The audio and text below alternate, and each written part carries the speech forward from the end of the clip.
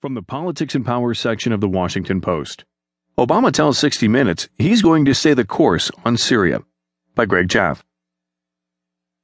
President Obama indicated in an interview with 60 Minutes that he isn't mulling over any major changes to his approach to Syria following the failure of his administration's plan to train more than 5,000 moderate rebels and the unexpected emergence of Russia as a major military player in the conflict.